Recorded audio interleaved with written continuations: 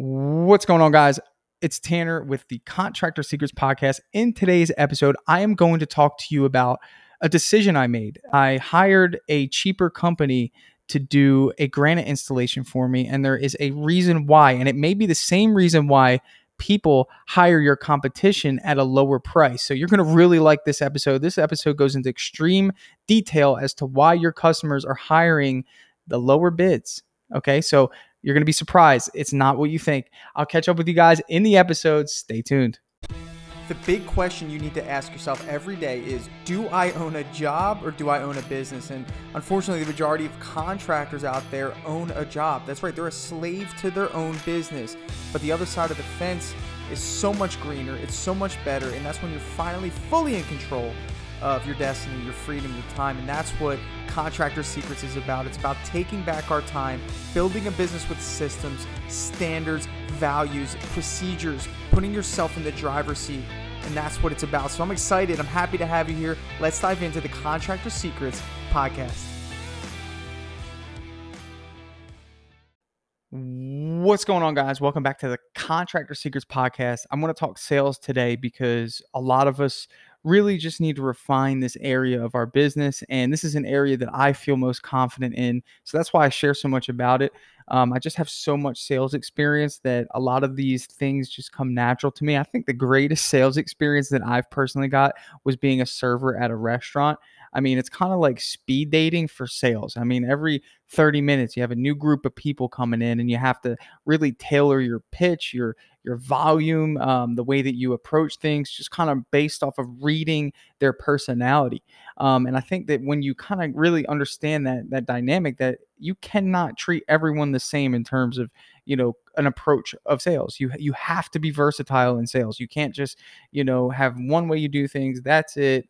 Or you're just going to blend in, or you're going to really just be misread by the person that you're trying to sell to. So sales is really about being fluid, right? It's about constant movement, adjusting. I used to play football, so I don't know those of you who have played football or understand. I at one point was a linebacker, and what our position entailed was read and react. Like that was the motive. You read the play and then you react. You don't react first and then read the play because you're the linebacker. So you really have to first look and see what's going on and then adjust based off of what you're seeing. So for me, that's the same principle in sales. And that's why we ask questions initially, because I want to read, I want to see what's going on, and then boom, I react. And that's what puts me in a position to be successful.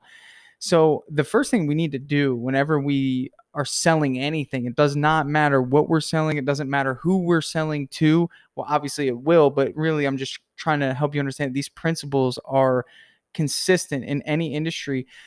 We have to understand how the market buys and how we are perceived by the market. Because imagine this, you being a salesperson, if you've bought something that you sold, how much better are you going to be able to sell that with that idea, with that approach in mind? So for example, I think the big thing is, if you're a homeowner and a contractor, you have a good idea of what that process looks like when you invite somebody over to your house for an estimate. And if you haven't done so, I suggest you do it, because it's really going to help you see and feel what it feels like to be in the position of a customer inviting a contractor over to the home to get something done. And I mean, that's the best sales training you could probably get, is just being a customer for a day. And I'll kind of give you an example of an experience I had when I got my when I was getting granite countertops in my house. And I had two estimates. These two companies I had looked up online. They had good reviews. I've heard good things being in the industry. So I reached out to them. And those reviews, ultimately, if they do a good job mostly and install it, they're going to get a good reviews, So I didn't really dive too deep into the negative ones. There was a few, but I just blew past them and said, you know what, I'm going to give these guys a shot. So the first guy that came over, he really didn't ask any questions. He came over. He didn't really get to know why we were doing it. He really didn't get to know really anything really other than, came over and did measurements, right? So this is the opposite of what I teach. I teach to learn what the motive is, get to know the customer, create conversation, build a relationship, become a friend, and ultimately make it easy and not only easy to hire you, but hard not to hire you. Okay. And that's essentially what we want to create, because we deserve the job and we're going to do a good job. But this guy came over and he was on time, which I liked, very presentable, which I liked and appreciated, very professional in the way that he did his measurements. He had his clipboard and all that. And then that was it, really. He left. I do not remember his name. I do not know anything about this guy. And to be honest with you, if I seen this person in public, I would not be able to, and this was about a year and a half ago, I would not be able to tell you what he looked like. He made no sort of impression on me whatsoever. So for me, that to me was just not even a sales experience. That was just, that just was nothing. That was just coming over and performing a routine service, right? How many of us are doing a routine service when we go and do an estimate? Okay. And that's what we need to think about. Am I performing a routine service, or am I creating an experience? Am I really, really trying to earn this job? The customer will feel that. Okay. Next guy that came by, he was a little more enthusiastic, and I actually remember engaging in conversation with this person as he was doing his measurements. He did tell us a little bit about his company. He did kind of come across a lot more professional than the other person, because he engaged with us. Remember, the other guy really didn't talk with us. He kind of came in, did his measurement, said, okay, we'll get back to you with an estimate. And the other guy sat there for a second and said, oh, okay, so, what is it, that you're looking for in terms of what type of stone do you want, and all that. So I leaned more toward that person when making the decision. Okay. The deciding factor was ultimately neither of them really exceeded my expectations, because I'm in this business, right? So I'm in the contracting business. So yeah, he had short conversation, but there was no direction there. Okay. There was no structure to the conversation as to like what's important to me, right? So if he was like, well, Tanner, we'll obviously do a great job on the stone. Do you mind if we sit down for a second and kind of go over how we actually perform this service? And I'd say, yeah, absolutely. Well, maybe one of his first questions would be, well, let me just ask you, Tanner, have you ever hired a professional granite company before? And I'd say, no, I have absolutely no clue how this works. I'm very honest like that. I'd say, yeah, I have no clues. How does it work? And the other guy failed to do this, and both of them did. So I'm giving you what he should have done. The second guy, okay, and this is why I would have hired him, but I didn't. So the guy would have been like, well, Tanner, to be honest with you, there's a couple stages to this process. The first thing is you've got to go pick a stone. Okay. So one thing that we recommend you do is go to this vendor, and this vendor. These three vendors are awesome. They will help you kind of facilitate what type of stone you want. There's so many different variations of grades and all that stuff. When you go to one of these vendors, they have a huge showroom that you'll go and see. And in that showroom, actually, you know what? Go to this one and reach out to my friend John. He's a really good guy, and I just trust him, and I don't want you to feel like you have to. That's why I gave you a couple options, but I just trust John to facilitate this for you, make it pretty easy. And at this point, even without him saying anything, I would probably look at my wife and say, oh, it's a great idea. We should go. Do you know when they're open? Oh, well, they're probably open on the weekend. Does that work for you? Yeah, great. Okay, well, actually, you know what I'll do? I'll text John and tell him you're coming, right? Without even me, this guy didn't even give me a price yet. And hopefully you're hearing this saying, wow, I like this guy already. So anyway, so you have to pick a stone, right? So once you pick that stone, we're going to fill out some paperwork that says this is the stone we want. And then we will actually pick up that stone and bring it to our fabrication shop. And in that fabrication shop, we're actually going to cut that stone to fit your exact countertops. Now, I will be honest with you, with what you're wanting, that kitchen and that bathroom, you're going to need 2 stones. So make sure you let them know that. It's quite a bit of, linear footage here, square footage here. So we will need 2 stones. So I didn't know if the other guys you've got estimates for, I told you that, but you will need 2. That's why the price is going to be what it is, just so you know. Okay. So right then and there, this guy has, number one, he has separated himself from the other guy. Number 2, he's educated me. Okay. Number 3, he's verbally demonstrated how the process works. Number 4, he's engaging with me, and I'm starting to trust this person the more he tells me these things. Okay. And remember, guys, this is all hypothetical. This guy did none of this, but this is what I suggest you start doing in your in-home estimates. And this has nothing to do with price yet. This is strictly education and demonstration. That is it. So let's continue with this hypothetical conversation. So this guy continues to tell me how this process works. And then he'll say, awesome. So now that we've got the stone fabricated and we're ready to go, we will call you and kind of let you know what date we are going to be able to come in and install this stone. We'll give you a 3-day notice. We're very good about that. We know your schedule is very important, Tanner. And I'd say, yes, it is. So the installation's only going to take us about, I don't know, 6 hours. So from start to finish, we'll come in here. We'll remove. If you could remove everything from your kitchen, that would be great. If not, my guys, do not mind. We'll set everything aside for you just to make it easy. And we're going to remove your old countertops. Now, once we have them removed, we'll dispose of it for you, and then we'll bring in the new stone. So with the new stone, we're going to need about, I don't know, I'd say probably about 4 to 5 hours of just working on that stone, getting it to the perfect fit, to your standard, to your liking.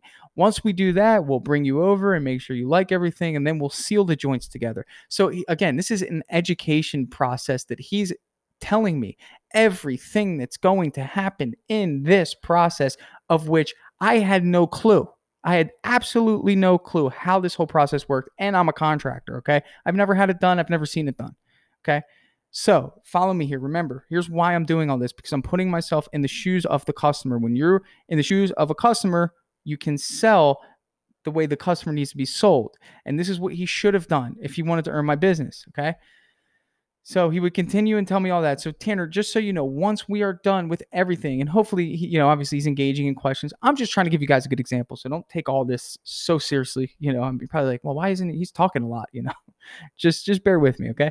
So as he's telling me how this process is going to work. So what did he do? He told me what was going to happen before, during. Guess what's next, guys? Come on. This is simple. After. So after, he's like, Tanner, I'm going to let you know that, being as though I'm the person that's here selling this project to you, and I'm the one who's showcasing, what we're going to do. You know me. You're not going to know my techs. They're great guys. Trust me. You'll love them. But I want to actually be the person that comes and checks the job, or at least calls you to make sure that you're happy with everything. So before you pay us, I want to make sure you're happy. So please wait for my call. I'm going to get with the project manager, make sure he says that you're happy, and you sign off on a sheet that says you're 100% satisfied. Then I'm going to call you.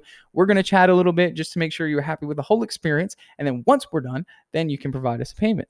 Great. Holy smokes. He told me all that stuff without even telling me what the price is. And I'm going to give you some figurative speech here. I'm watering at the mouth. I want to know what this price is. And if it isn't too much, I mean, ultimately, I'm willing to pay more for this guy. If it's not crazy astronomical, I'm going to go with him, right? So here's what happened, okay? So neither of these guys did this, okay? So to me, they blended in, right? So the other guy had a little bit of a conversation. He smiled a little bit, and then he did his measurements and left. The first guy didn't even really conversate. Don't even really remember him, but his company had a decent reputation. Okay. So I knew that at the end of the day, if I went with them, they're going to do a good job, whatever. But the second guy who did a little bit of a smile, he came in at 3,500. Okay. The other guy who didn't say anything came in at 2,500. Okay. So, I mean, why would I go with the higher one? I have no reason to. I mean, ultimately, I saw them as one and the same. Now, let me ask you this. If that guy, the second one at 3,500, came in and actually did everything the way that I described in this, in this sequence here of explaining before, during, and after, right? And really made me feel comfortable, made me trust him, and showcased how committed he is to doing a great job and working around what's important to me, and like all these different things, right? Did he justify being a little more expensive than the guy who came in, measured, and left? Absolutely. 100%. I would have paid that 3,500. And if my wife, was like, I would actually convince her that this is the guy we need to go with. Like a lot of our customers do. Maybe one of the spouses didn't get as much, attention, or maybe they weren't there, or whatever the situation is, but they are our, representative once they say, hey, I know this is a little more expensive, but I trust this guy. Okay. And I know this guy's going to do a great job. Right. Long story short, the other guy did a good job. It was what it was, but there was a lot missing, okay? Again, I didn't know this process. Very regretful in hiring this company, in the sense that we had to go to the place, figure out how to pick out stone. They were very, very inconsistent with their communication. We had to call and figure out when they were going to come install it. Horrible experience, but they did a good job. I mean, ultimately, the techs that came, they were good guys, and they did a good job. But ultimately, remember, if you're the first one in, you have a strategic advantage when it comes to an estimate. You can be that educator and demonstrator. And guess what that does?